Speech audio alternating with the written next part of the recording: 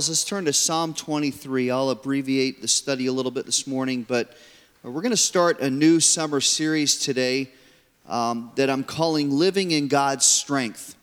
Living in God's Strength, and it's based on Psalm 23. Our goal is going to be to do one verse every week. Psalm 23 has 6 verses. We're going to do a verse a week, Lord willing, because there is so much richness in this text. Some of you have memorized this. A second goal that I have for us as a congregation is that by the time we finish this study in August, that we have memorized this whole chapter. Now, some of you, show me hands, how many of you memorized Psalm 23?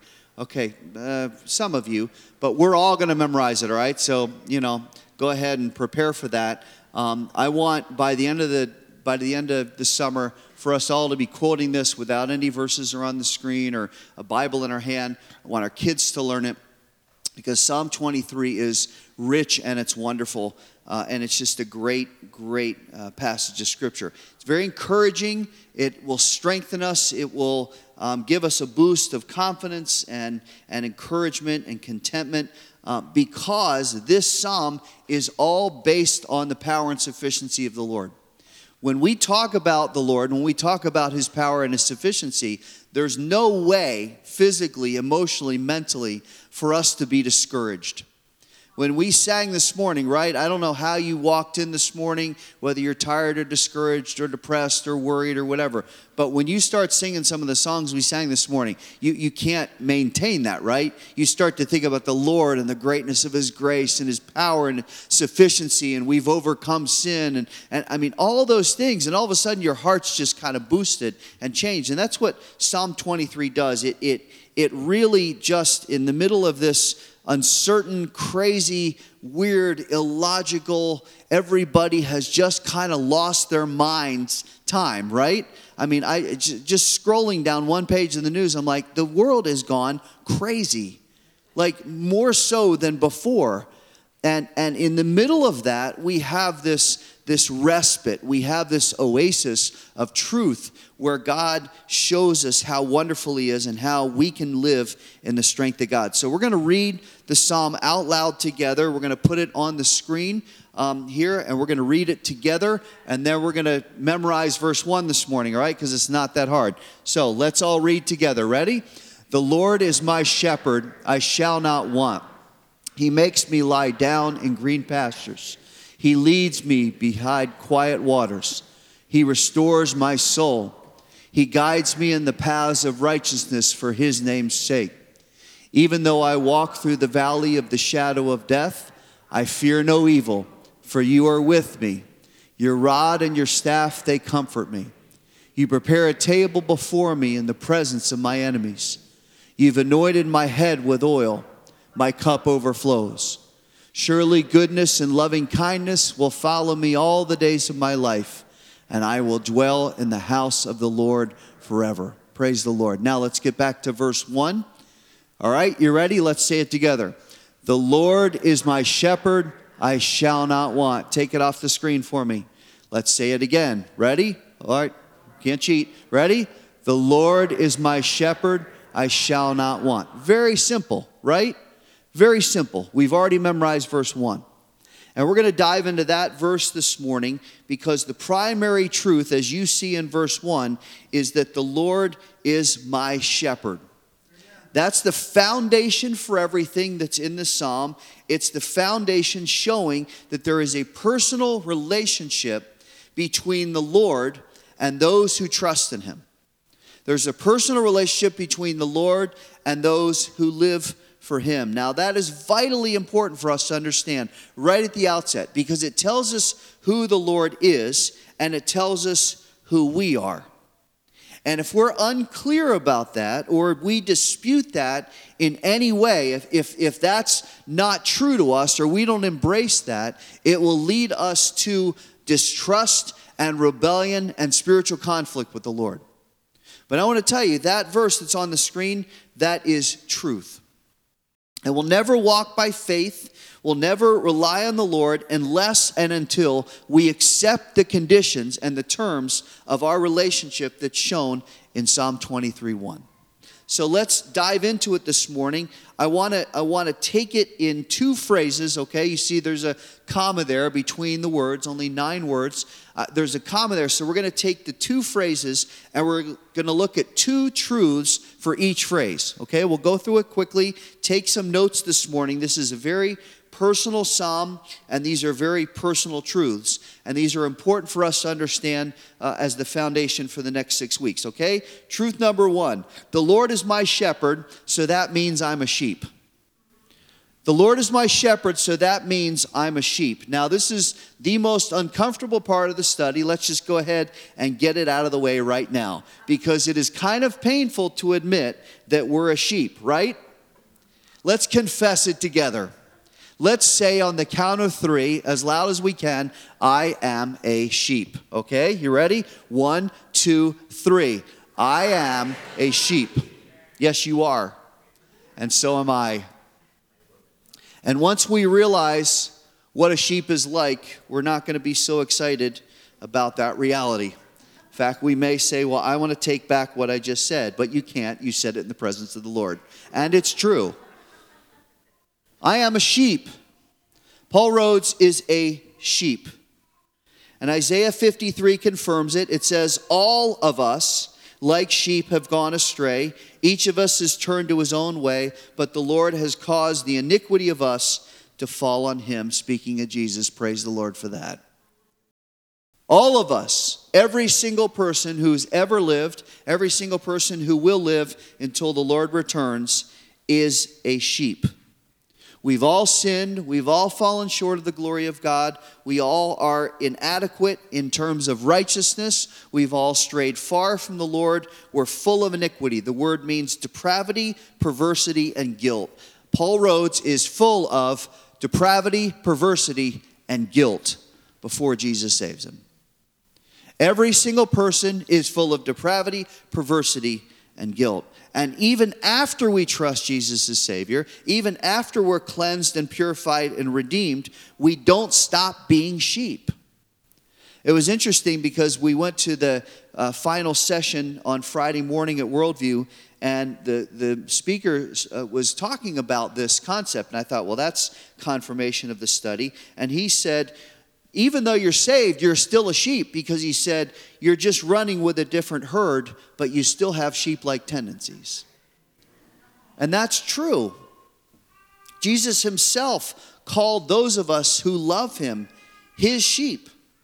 John 10, we'll look at it later on in a couple weeks, but he said, you've been redeemed. You can be redeemed by me, but you are still a sheep. But your heart changes, and your goals change, and your desires change. Why? Because look at the verse. Because we have a new shepherd. See, before salvation, before Jesus, we're our own sheep wandering around, following a shepherd who wants to kill us and destroy us and corrupt us and give us misery. The devil lies about that. He's an angel of light, remember. He's a liar and a deceiver. So he presents himself as, if you follow me, your life is going to be wonderful and happy and full of all kinds of things that you want. Just don't follow Jesus, because he's going to restrict you. And God says, nope, he's a liar. He's a destroyer. He wants to kill and he wants to destroy every single person. So you need a new shepherd. And Jesus comes along and he becomes our shepherd, because look at that key adjective right before the word shepherd. Tell me what it says. It says he's my shepherd. The Lord is my shepherd. Now, let's deal with the uncomfortable fact of being a sheep, because you and I are sheep. And being a sheep is not a positive characteristic. Sheep are not the smartest animals alive. In fact, they're really at the bottom of the intellectual food chain. They're not smart animals. They're kind of stupid. I know some people don't like using that word, so forgive me. Here are some of the natural traits, and I want you to write these down real quick, because we're going to come back to them in a couple minutes. Here are some of the natural traits of sheep. Number 1, they're highly dependent. They're highly dependent. Number 2, they're somewhat unintelligent. Somewhat unintelligent. In other words, they're dumb. Number 3, they're very stubborn. highly dependent, not very smart, very stubborn. Number 4, they're hesitant to listen. Number 5, they're prone to wander away. Highly dependent, somewhat unintelligent, very stubborn, hesitant to listen, prone to wander away, and they're clueless about which way to go without a shepherd. They're clueless about which way to go without a shepherd. Now, when you look at that list that you just wrote down from a spiritual perspective, it's easy to see why our sin produces sheep-like characteristics. Because when you combine it with our pride, we become very unwise and we become very resistant to God. But that can change, and it does change when we trust Christ as Savior. He's the one who transforms us. So we come to what I'm calling the great spiritual dilemma that every single person faces. Every man, every woman that has ever lived faces the great spiritual dilemma, and it has 2 parts. The first part is, I have to make a decision. Do I admit that I'm a spiritual sheep? Do I admit that I'm a spiritual sheep? In other words, do I agree with what God says, that I am spiritually clueless, that I'm needy, that I'm dependent, and here's the word, I'm wrong. I'm wrong. Do I confess that on my own, that I don't have the wisdom or the ability to survive spiritually because sin has corrupted me, and that's made me helpless, and it's made me spiritually astray? You know, the Bible says that no one can be saved, no one can receive the grace of God through Christ Jesus unless they confess with their mouth and believe with their heart that He is the only Savior and the only Lord. And here's the problem. Our pride vehemently fights against that fact. Our pride desperately resists that, because nothing in human nature likes admitting that you're wrong, right? I don't ever like admitting that I'm wrong. Even if the evidence is so painfully obvious that people are laughing at me because I'm trying to still hold on to the fact, well, I wasn't really wrong. Have you ever been in that situation where it's so obvious, but you're like, you know what? I'm not giving in. This happens in marriage sometimes, doesn't it? Well, that's not what I said. Yeah, it is. It's exactly. Look, I have it recorded on my phone. No, but I'm not. I was right. You ever been in that position? We hate admitting we're wrong.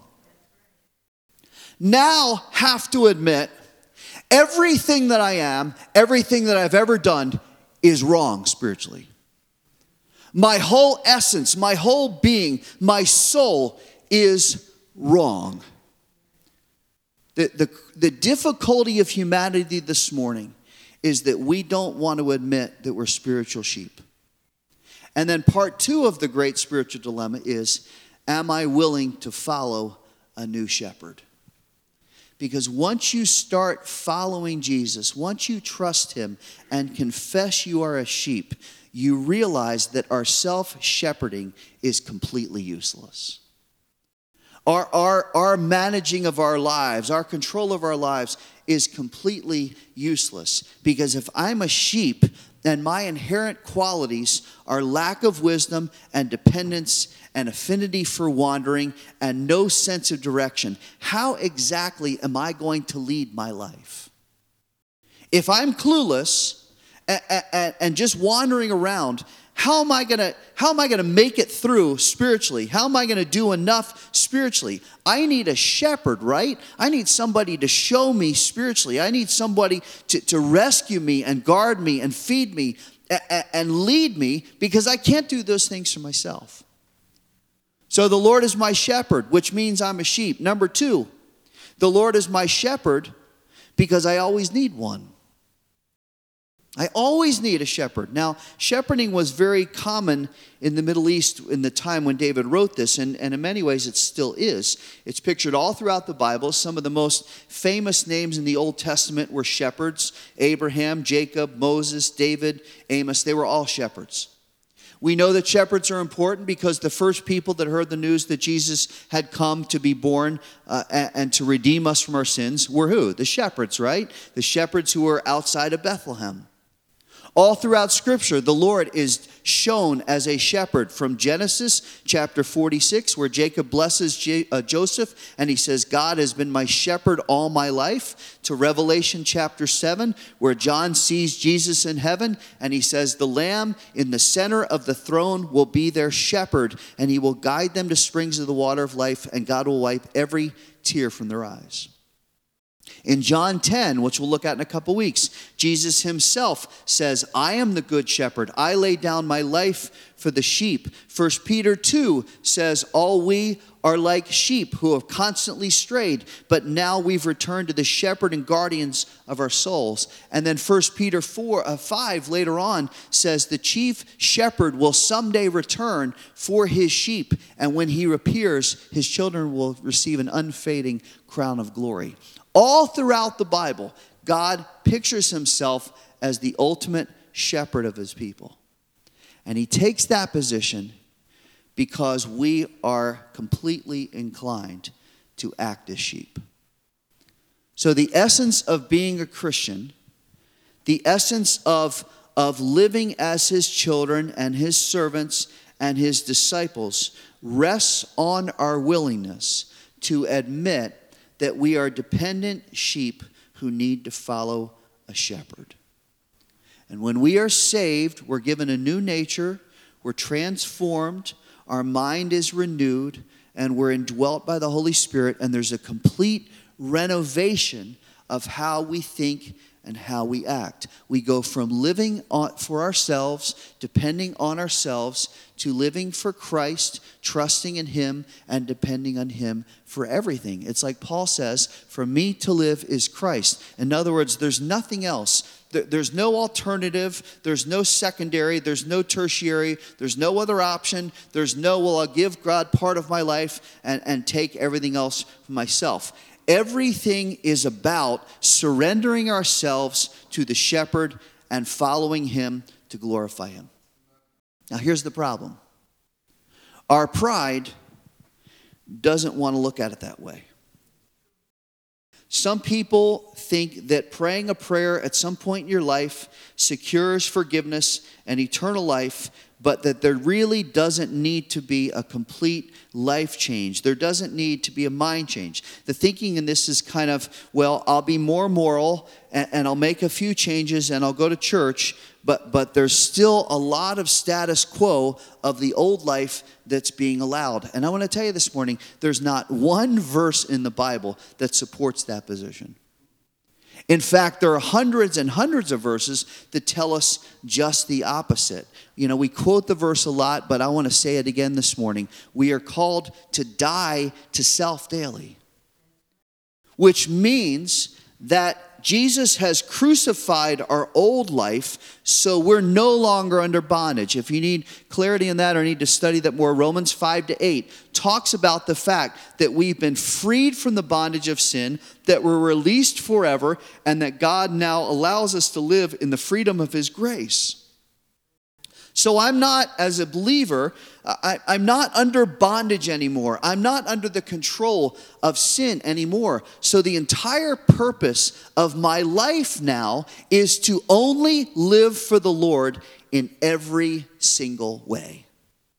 There is no option other than that. There's no secondary. It's only, Paul wrote, you are supposed to live for the Lord in every single way, in every single thought, in every single word, in every single action, in every single way you respond to your wife and parent your kids and minister to people and talk about me. In every way, you are supposed to live for me. Now, this is where the Lord gave some great insight this week, because this is where some of the qualities of being a sheep are very helpful. And I believe this is why the Lord doesn't change us from being sheep. He just changes our focus. Now, if you look back at the list you wrote earlier about the qualities of a sheep, let's see how God turns it. Because when we look at those qualities, we go, ooh, that's kind of bad. Those are negative qualities. But listen how God turns it. First of all, sheep are highly dependent, right? Which is good, because we're called to walk by faith and not by sight. We are called to trust the Lord in everything. So we need to use the inclination as sheep to be highly dependent, not to depend on other people, and not to look for things to bring us fulfillment. We need to use that to have a strong faith. Second, we saw that sheep are somewhat unintelligent, right? Ouch, that hurts. But that's helpful, because the fact that we're not wise on our own drives us to search the shepherd's wisdom. It should drive us to this word. I loved what the kids said. And one of the things I love about Worldview is it says, every day you have a quiet time. Every day you get in the word. Every day you spend time in the presence of the Lord. And we as adults, we need to be modeling that, right? We need to be showing that example to our kids. So the fact that we're not very wise should give us a hunger for the Word of God, to search His Word and to listen to the Spirit in prayer. Third, what's the third one? Sheep are stubborn, right? Good. Instead of that leading to a rebellious attitude, like I'm crossing my arms and God, I'm not going to follow, I'm not going to do what you say. Let's use our stubbornness to stand firm in our faith. Let's use our stubbornness to stand firm in our conviction, to be determined that in the craziness that's going on right now, we are not going to back down from living for Christ. Number 4, sheep are hesitant to listen. So we need to be selective in what we listen to.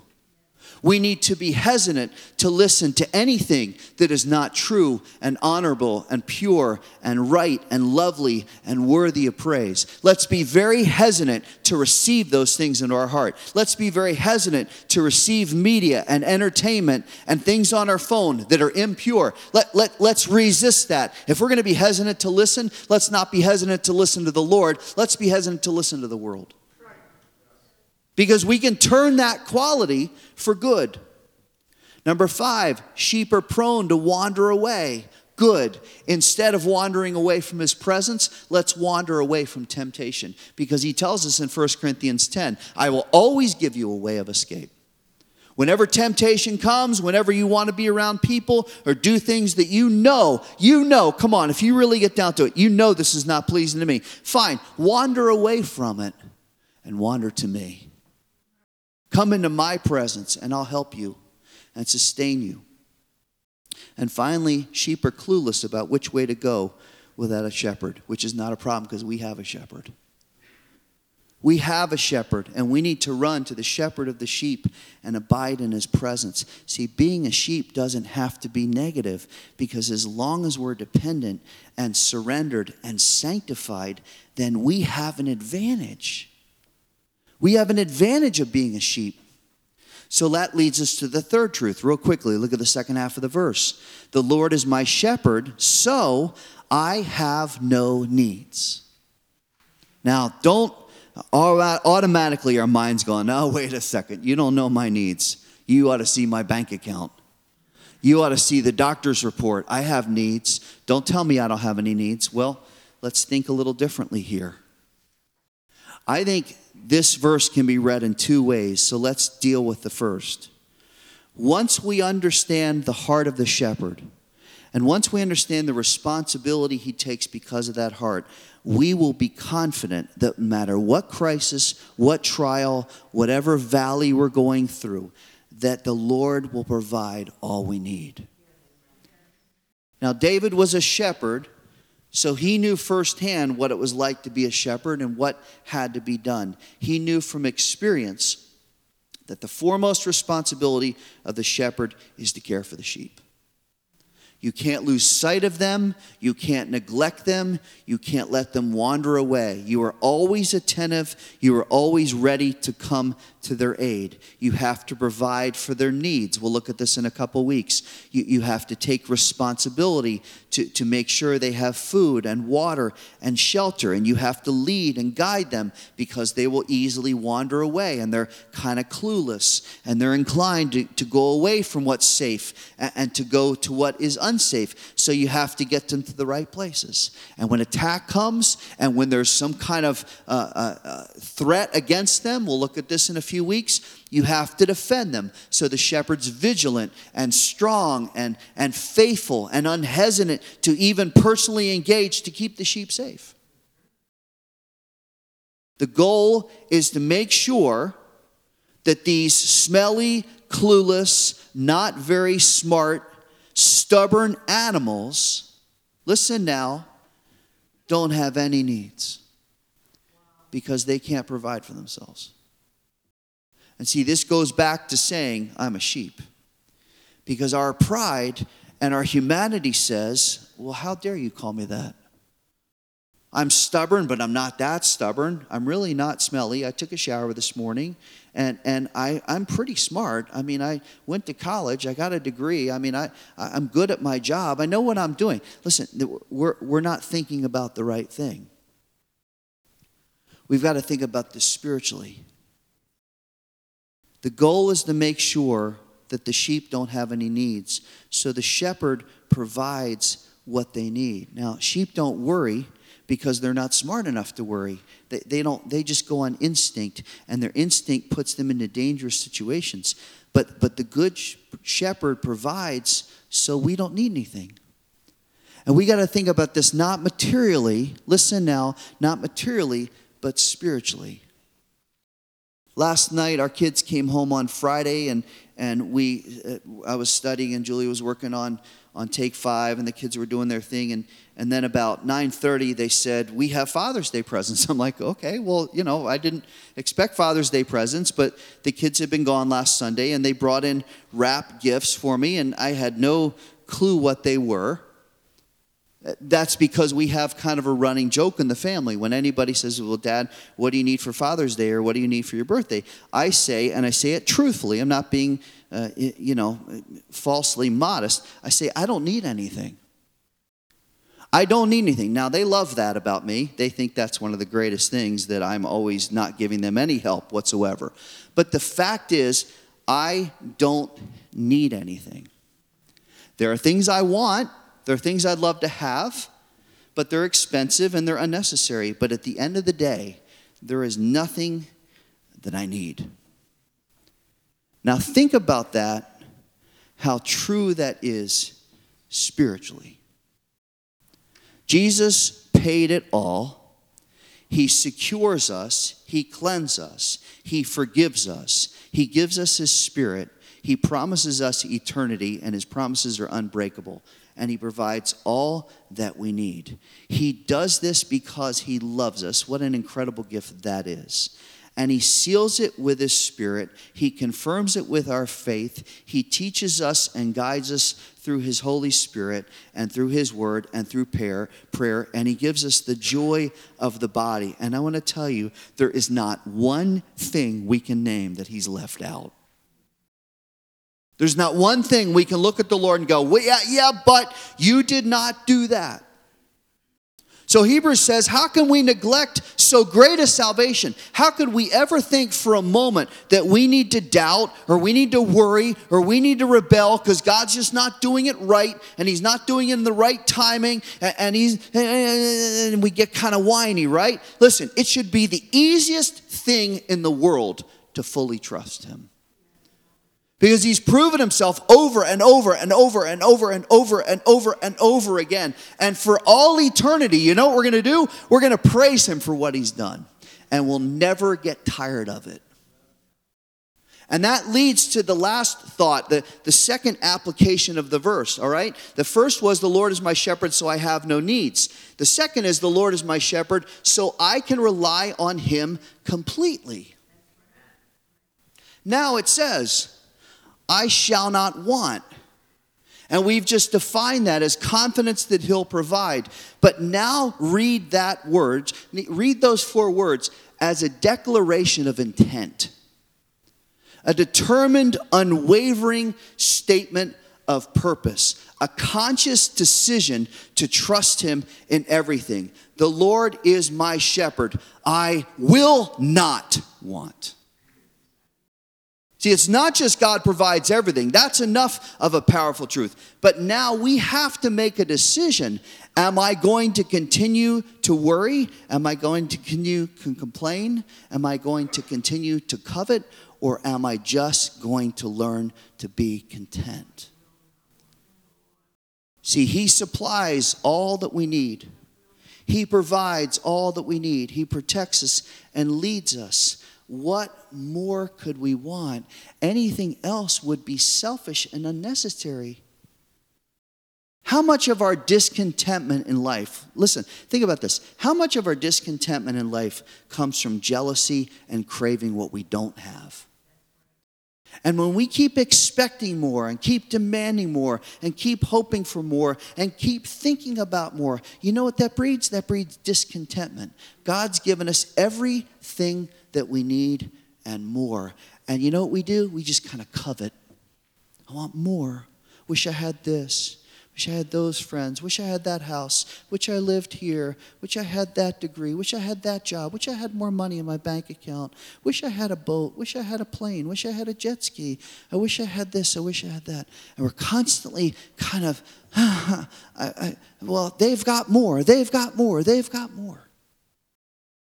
You know what? You'll never win. You'll never, ever reach a place where you go, okay, I've got everything I need. Because even the richest people in the world are completely discontented. So let's think really quick, time is short, about what God has done for us from three standpoints. First of all, biblically. Let me just read the verses quickly, write them as fast as you can, okay? Deuteronomy 31:6. I will never leave you or forsake you. Isaiah 41:10. Do not fear, because I am with you. I will uphold you with my righteous right hand. Psalm 34:9. The righteous person may have troubles, but the Lord delivers him from them all. Psalm 46:1. God is our refuge and strength, a very present help in trouble. Psalm 138:7. You stretch out your hand against the anger of my foes. With your right hand you save me. 2 Samuel 22:3. You're my God, my rock, in whom I take refuge, my shield and the horn of my salvation, my stronghold and my Savior. Psalm 121. He will not allow your foot to slip. He will not slumber. The Lord will protect you from all evil. He will keep your soul. 2 Thessalonians 3:3. The Lord is faithful. He will protect you from the evil one. All throughout Scripture, and I just read, 8 or 9 there? All throughout Scripture, God says, I'll take care of you. I'll shepherd you. I'll provide for you. I'll comfort you. I'll heal you. I'll take care of your needs. You just need to trust me. And our striving is, and he said, no, shh, be still. I'm God. Cease striving. Stop fighting me. Just yield, and I will provide all you need. I'm your shepherd. We also need to think about this experientially. When was the last time the Lord failed you? When was the last time he didn't come to your side when you called out on his name? When was the last time he completely left you high and dry? You're like, well, Paul, there are times where it seems that way. Yeah, there are. There are also times when we're in trial and where God delays working. You know why he does that? Because we're acting like sheep. And because we need to have our faith stretched and we need to be disciplined. But while we're waiting for him and trying to depend on him, he will never walk away. He'll never let you down. And when we're ready to trust, he will abundantly bless. So there's a biblical proof. There's experiential proof. Finally, we need to think about it logically. Logically. God owns everything. He controls everything. He says, I will supply whatever you need. And I'm gracious. You know that I am. And I will provide because I'm your shepherd. And it is indisputable this morning that he knows best. It is indisputable that he will meet all our needs and more. And if we don't have everything we desire, it's either because we're asking with the wrong motives, or because it's wrong for us, or because he's going to give it to us at a later time. But let's never lose sight of the fact that we are sheep. We do not know what's best. We do not know which direction is right, but we can confidently trust him because he is our shepherd. So not only do I not have needs, but I need to learn, as Paul says in Philippians 4, I need to learn to be content. In other words, I need to learn to not keep wanting, not keep coveting, not keep craving, not keep demanding. I need to put that passion that I'm wasting on coveting into I will trust him with all my heart and not lean on my own understanding, and in all my ways I will acknowledge him. Tell me the rest. He will direct my paths. Let's stop burning so much energy to, I want. And let's say, Lord, all I want to do is just trust you. I'm a sheep. So I'm going to put my passion into giving you everything I have and trusting you. And there is no one more qualified, no one more sufficient, no one more gracious than our shepherd, the Lord Jesus Christ. So let's say it again one more time out loud. The Lord is my shepherd, I shall not want. Praise the Lord. Let's thank him. Lord, we love you. And we praise you this morning that you are the great shepherd of the sheep. Lord, we confess to you this morning that we are sheep. We're stubborn. We're clueless. We wander into difficulty and danger all the time. And without you, we're completely hopeless. But Lord, we praise you this morning that you